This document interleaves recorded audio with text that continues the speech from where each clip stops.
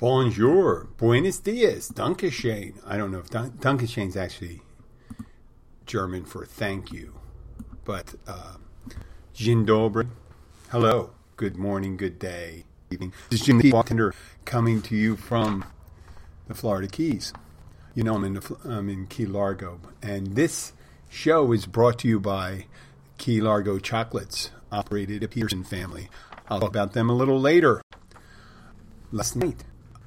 If you follow the show, you know we're in the middle of the slow season. Things are picking up, meaning restaurants are opening up, so we're having more troughs and less pigs coming to the trough. And I'm not equating customers to pigs. I'm just saying there's a lot more restaurants to go to. They just started opening up. It's going into October, and every week more of them that close for the week or the month are reopening. Just this past week, we had Hurricane Ian roll through the southwestern part of Florida. It affected Key West and really devastated the Fort Myers area and all around there, Collier, Lee County, and I know I'm missing some things, and just devastation is incredible. So I go into work last night. We just don't expect it to be that busy. A lot of the airports, everything was delayed. There's not a lot of people down here. Well, boy, was I wrong. We were expecting a super slow night. And we actually let one of our servers go in order to necessitate, so you don't have a bunch of people just standing around. And it turned out the dam burst and all these people started coming in. The bar was very busy. It was kind of people, it was twos and threes and people singles that just wanted to sit at the bar and eat. And that was crowded. We had a decent crowd at our tables. And it didn't seem to be regulars. It didn't seem to be people, locals. It seemed to be people from out of the area. It didn't seem like a Miami crowd either. So it's really hard. Maybe it's people that were going to go to the southwestern part of Florida and decided it funneled them to Miami, Fort Lauderdale, and the Florida Keys. Because the central part of the state was pretty much banged up, like Orlando area and stuff. That's going to be a little, that probably they're going to give it a couple days to settle down. Fort Myers, that's going to be off the grid for a little while. I mean, I can't see them getting that up that quickly this particular season. Not until summer, maybe, because there's whole bridges taken out. But you see that devastation, and my heart goes out to them. If you'd like to donate, look for charities that are viable and honest. And when you give money to them, make sure that they don't use a lot of the money for administration fees, which is administration fees is a nice way of saying for the people who administer the charities. And I'm not talking about the people on the ground. You have to pay the people on the ground, but I'm talking about people that run the charities in the buildings. They got to be paid too, but you don't want it to be a big bureaucracy and just have a couple foot soldiers. I just see all these charities out there. There's a new one called, I have to look into it, called the Good Samaritan Fund. And it was on Fox, and I just have a feeling that there's going to be millions of dollars taken in, and that they're going to be one of those bloated charities that have like a 20% effective payout in distributing the resource, so that for every dollar, 20 cents of it actually turns out to be charitable distributed. Time to move on from there. Okay. I've been in the bar business for a while. And the thing about being in the bar business is if you have a liquor, you have not just wine and beer, liquor, and you have a wide assortment, you always have a couple bottles, just like a spice rack. If you have a house, you always have spices. You have spices in your cabinet right now that you probably haven't touched in years, if you probably had a recipe that required that spice and you got it. And then since then, about 6 years ago or 10 years ago, you never touched it. I mean, how many spices do you use? I generally use like 3 or 4. Garlic, onion powder, sometimes mustard powder.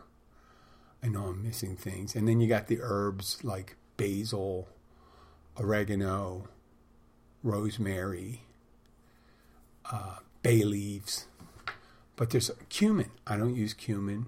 Some people may. I don't use chili powder as much as you think. But there's other things in there. I can't even... Anise. Yeah, anise. That's also a liquor. I don't use dill as much as most of them. But there's some things you rarely use. Same thing goes for liquor. And one of the big ones, and this goes back like 50, 60 years, is Galliano. And it's still around. Someone posted on one of my bartending sites. And they said, oh, I just emptied a bottle of Galliano. That was like a big to-do. Having a bottle of Galliano being emptied. Because I remember working in a place and seeing a bottle of Galliano and never working there for years and never having touched it other than to pick it up and wipe it down. And if you go to these old hole-in-the-wall dive bars, you'll see bottles that have dust on it on the lower shelves or the higher shelves. Galliano is kind of really screwed up too. It's got a wide base and it tapers down to all the way down like a smooth kind of long curve going upwards to just the width of the opening. And it's a yellow golden type liqueur. And I have to describe it as a licorice flavor, black licorice flavor, kind of like anise, I think, or anisette. Anise, anisette, things like that. And it's Italian liqueur. And back in the 70s, you had a slew of drinks in the late 60s and 70s when cocktails started coming out. I mean, they had cocktails before then, but you had a whole assortment of cocktails that came about. And one of them was the Harvey Wallbanger. And Harvey Wallbanger is a screwdriver with Galliano in it. You know, 2 parts vodka, 1 part Galliano and orange juice. And anything that you put Galliano in it, a lot of times they said, I'll have an Alabama Slammer against the wall or something like that. I didn't even know if they had Alabama Slammers when they went, but people were putting Galliano in it. And there are people out there that still drink that. Just like the people that drink Campari and sweet vermouth. And there's people out there that just drink Galliano or anisette. But these bottles just stay around forever, ever. Just like creme de mint. M-E, and it's not M-E, it's not M-I-N-T, it's M-E-N-T-H-E. Creme de menthe. And it's a minty. And it was used in grasshoppers, drinks like that. It's got a minty taste. Tastes like toothpaste. And you can make a Girl Scout cookie with it, I guess. Or a peppermint patty. You put dark cream de cocoa and creme de mint and all these other gross cream drinks. I say gross, but I think that's a reflection on my judgment as a bartender, because whenever you have to use milk or cream, it kind of messes up your shakers and your mixing glasses, and you got to really go to town to clean it so you don't have any remnant on it. If you're pouring vodka, like a regular unflavored vodka, it's no big deal a lot of times. Just you quick wash it and it's good to go. But anything with a milk or a strong taste in it, you got to really be vigilant about it. So you end up with all these different bottles. There's some weird ones out there. And some of them are very good, but people just don't want it. At one point, one of our liquor reps came in and they had a really good deal on these flavored vodkas. Grape, orange, lime. And they're usually kind of not necessarily a call vodka, like Sky vodka, where they have grapefruit. Orange is pretty good. They got blood orange, this. But you get flavors like caramel, and they want to push it, and they want to see how they come up with these flavors. About 10 years ago, there was an explosion of that.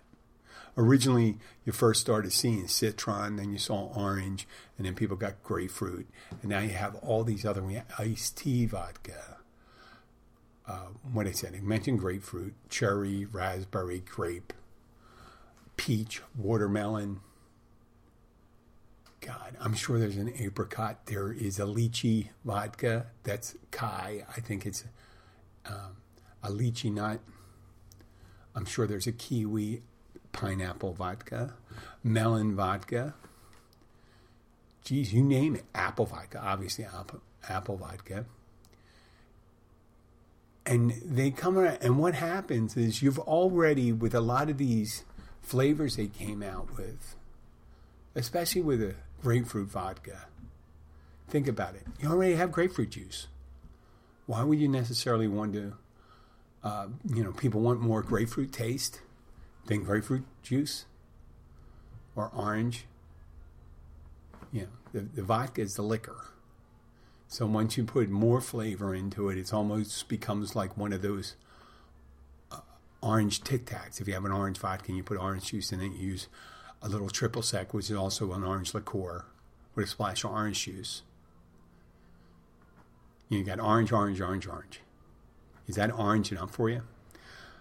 So you end up with a collection of bottles. And if you don't, I guess, feature them in drinks and price them to move, which I try to do, but sometimes people don't go for it. Maybe I can start, like whenever we have a big event and we have to do a promotional drink, you want to make it cheap, I take some of the leftover liquors and make a punch out of it.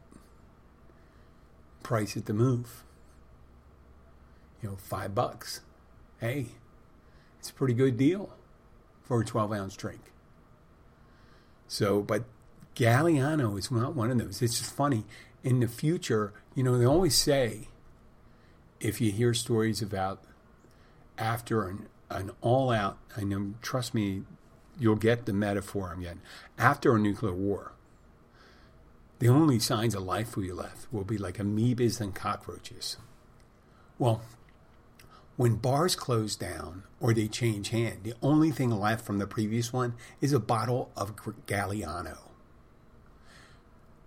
I mean, if you come to one of those old bars, if they had them in Roman times and they were digging out, in Pompeii had that big volcano and they're still excavating parts of Pompeii, they could, if Galliano was back in that time, 60 BC, no, AD, I think it was that, or 90 AD, or something like that, that the volcano erupted, and they excavate a bar, they might find a bottle of Galliano,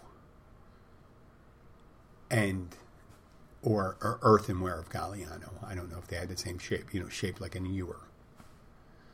And you always think, what the hell are you going to do with it? And people were posting on following this post about this guy going through a bottle of Galliano. Oh, another bottles that you really don't, and there's liquor you use very little of, and that would be dry vermouth.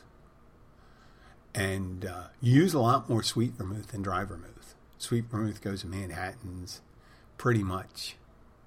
And if you don't have any older people or hipsters, you're not going to go through that even. But dry vermouth, a lot of times they sell, all these different bars, they sell bigger bottles, some of them. And you don't need a big bottle of, unless you're a martini bar, yeah, you can go through vermouth in a couple days if you're just doing that. But there's a lot of people, and I've said this before and I'll say it again, hardly anybody ever sends back a martini that doesn't say, hey, there's no vermouth in this. They just want to, they want to see the bottle get close to your mixing cup. Whether they want it stirred, shaken, or just straight poured. They just want to see it near. And sometimes when they want it splashed in the glass, swirled around, and threw out. I mean, you don't, unless you're like a really rare tasting of that stuff, you're really not going to get it. So hats off to all those bartenders, and they're going to go looking for these bottles that are just sitting around their bar, and they say, well, how long has this been here? I got to call my friends who just closed their bar after 90-something years, 92 years, I think it was, McGeehan's in Philadelphia. It's no longer around. Just closed a couple weeks ago, 4 weeks ago. That was their final day in business. And I wondered what's their oldest bottle, or just a guess, what's the oldest bottle in your restaurant? So I'm going to move on. I want to talk a little about our sponsors. Key Largo Chocolates. As I said earlier, it's operated by the Peterson family, Rich and Brana. And Key Largo Chocolate is a favorite destination for locals and vacationers. It has locations in Key Largo and Islamorada at mile marker 100-470 Overseas Highway in Key Largo and 81-933 Overseas Highway in Islamorada. And it's really great where you can find not only great confections, which I'll get into, they also have ice cream. They got small batch ice creams, 36 flavors. They have as long as sorbettos, which is sorbet for the, I guess, the elitists out there, you want to call it, or Italians. It's a sorbetto or sorbeto. I don't necessarily know how to pronounce it in Italian. I know how to say sorbet. So that's it. But they also have truffles, fudge, cookies, and their renowned key lime pie and frozen key lime pie bars. So you can visit in person. They'll treat you great. You can go and shop for all their items. They have some of the things I like, the chocolate-covered potato chips, and also the key lime fudge. And they make all their own products right there. And they have a website, which I'll talk about, which is www.keylargochocolates.com. And if you go there, tell them that the Keys bartender sent you. Moving on.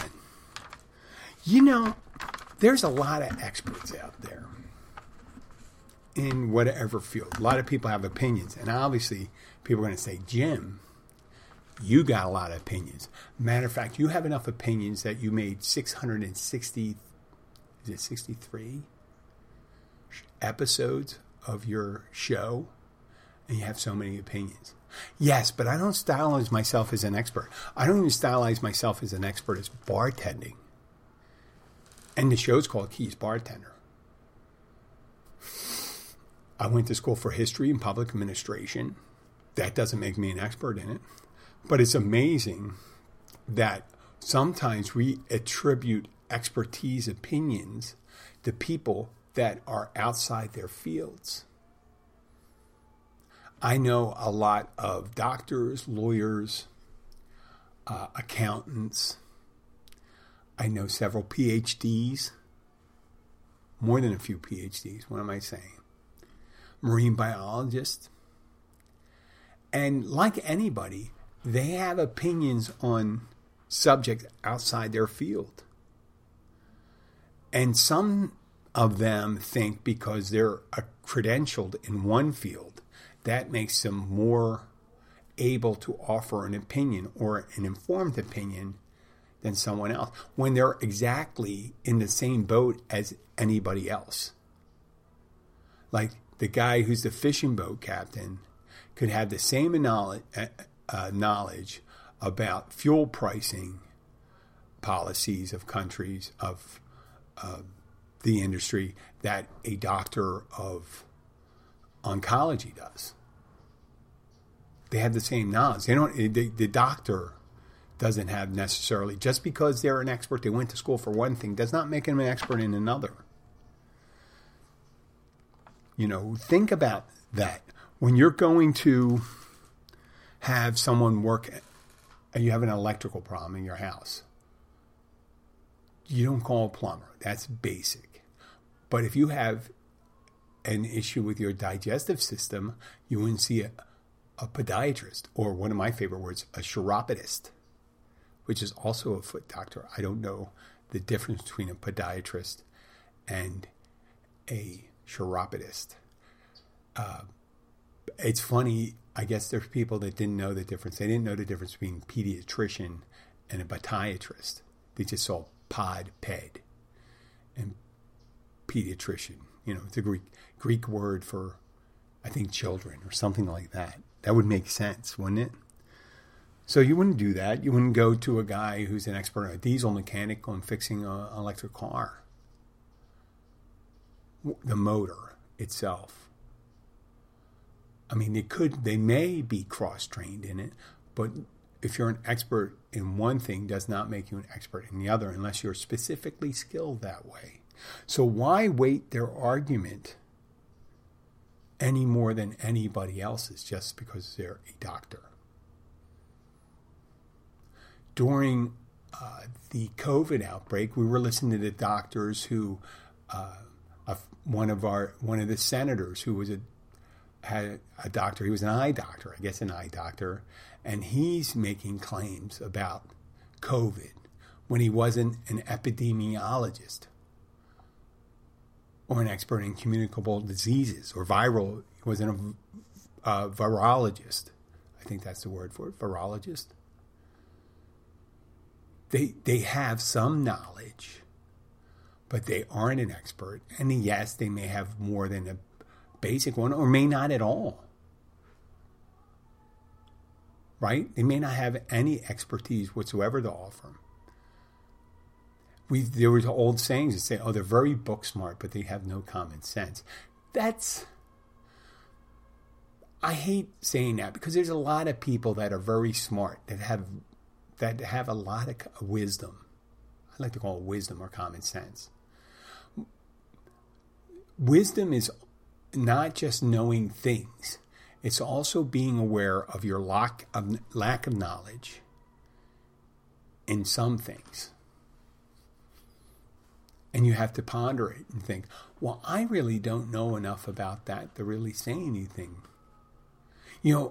Someone may come up and say, they ask me about crocodiles and alligators, and I said, well, I know. I have a smattering of understanding of that. I know, at least in South Florida, the American crocodile is mainly its denizen of salt water. That means it's native of salt water and brackish water. And a crocodile is alligator is mainly fresh water and brackish water. At brackish water they meet because it's a mixture of fresh water and salt water, and they kind of come together, just like some sharks sometimes make it upriver. So that's pretty much it. And I kind of heard that, crocodiles are more aggressive than alligators, or alligators are more aggressive than crocodiles. See, I'm not exactly sure. But I know the African crocodile is very aggressive. I heard that. All I know is I don't try to go toe-to-toe with an alligator or crocodile. I heard about people during our recent flooding here in the Keys harassing a crocodile, which I thought was, even a small one. I think that's mean-spirited if you're just messing with an animal. But if it's a larger one, I think that it shows poor judgment. And I did have a story. I'll tell it at the end of it. It's a really good one. It's about someone with very limited knowledge of understanding of where the alligator thinks it's in charge, and he thinks people think they're in charge. But like I said, you got to really, and even with people outside their knowledge area, you got people in their knowledge area that sometimes have a vested interest into supporting an argument that is weak. And that would be, let's say, environmental scientists and climatologists. There are some environmentalists and climatologists that work for the Petroleum Institute, and they have varying opinions varied opinions or opposed opinions than a vast majority of climatologists, environmentalists. I'm not talking about scientists. These are scientists that they study the environment and the climate, and meteorologists. Meteorologists actually have a unique understanding of the change in weather systems and things like that. They don't necessarily know what's causing them, maybe, but they get their source. So a person that's in the employ of the Petroleum Institute, you would naturally think that the climatologists, environmentalists would not be a proponent of man-made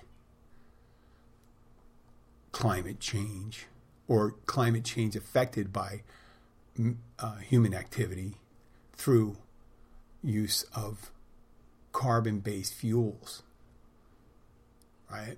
They would be saying, well, it could be cattle. It's just one of those things that happen. It could be geological sources that come out. It just happens. While, people, that vast majority of other people, and this is where he said, numbers are numbers. Numbers are numbers. You can argue opinions, but it's really hard to argue facts. And what they usually fall into is, they are. And you have someone that may be a lawyer for a automotive company, a liability lawyer. And they'll defend their product when the product was, ill-designed. There were guys that, originally when they have to defend and say, no, this isn't the case. This occurred because of a unique situation. If something happened because of malfunction of the seatbelt or the gas tank, it wasn't our fault. It was improper usage. And there's other ones that argue the opposite side, and they say, nope, it was your liability that did that.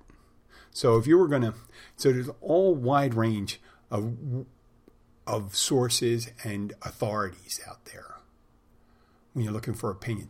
One thing, as a bartender, when someone says, that's not a margarita, and I go, well, if you got tequila and you got some kind of juice in it, you could call it a margarita to me. You can call it just like a lot of people call martinis, because martinis originally were just gin and a little dry vermouth. Now they call martinis everything. So a margarita, if someone decides to make a margarita with a splash of orange juice and a splash of lime and triple sec, that's their margarita. I'm not going to tell them that that's not a margarita, because the essential part, I think of a lot of a margarita is tequila and a citrus. And a citrus, originally, let's say predominantly it's lime, and a little agave nectar. Usually that was a margarita with triple sec. That was, but things change. Things change all the time. So, but I know, like I said, I'm not the arbiter or the decider of what that is. So if someone says they want to, if some bartender comes, that's not how you make a old fashioned. Well, I make my old fashioned my way. I make my Manhattan through traditional way. Sometimes we'll put a little splash of bitters if they want it, but it's always, if someone just asks for a regular Manhattan, I'd give them Canadian or American whiskey with sweet vermouth and a splash of bitters, and ask them on the rocks or straight up.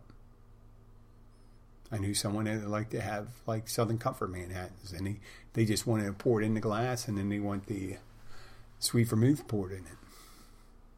And they always wanted it all the way to the top on the skinny martini glass. I never understood that. I'm like, I bet that guy, he'd be in his 80s now, I bet he's not drinking it all the way up to that glass. And not just because it's a lot of liquor in a 5-ounce glass, but also because it's very hard to hold.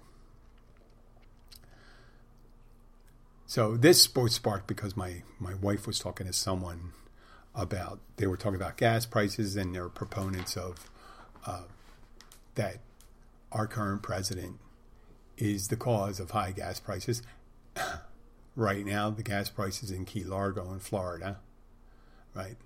And I went by a station, I saw it at $2.79 a gallon. And it's very close. It's getting very close to the levels of when the last guy of orange hue was president. So that just shows fluctuation. My wife has this discussion, and the person happened to be a doctor, and the doctor saying, no, you don't understand it, stuff like that. And she goes, well, why would gas prices be high in the world, in Poland, in England, in other places, if it's the president's influences them? So just because the guy's a doctor doesn't understand what petroleum policy was and how the financial markets work. And that's all I have to say. I'd like to thank again our sponsors, Key Largo Chocolates. Stop in and see Brian or Rich if you're in town, and I will be back soon. Thank you very much for stopping by and listening. I'll talk to you later. Hey, I'm the expert. No, I'm not. Talk to you later. Bye.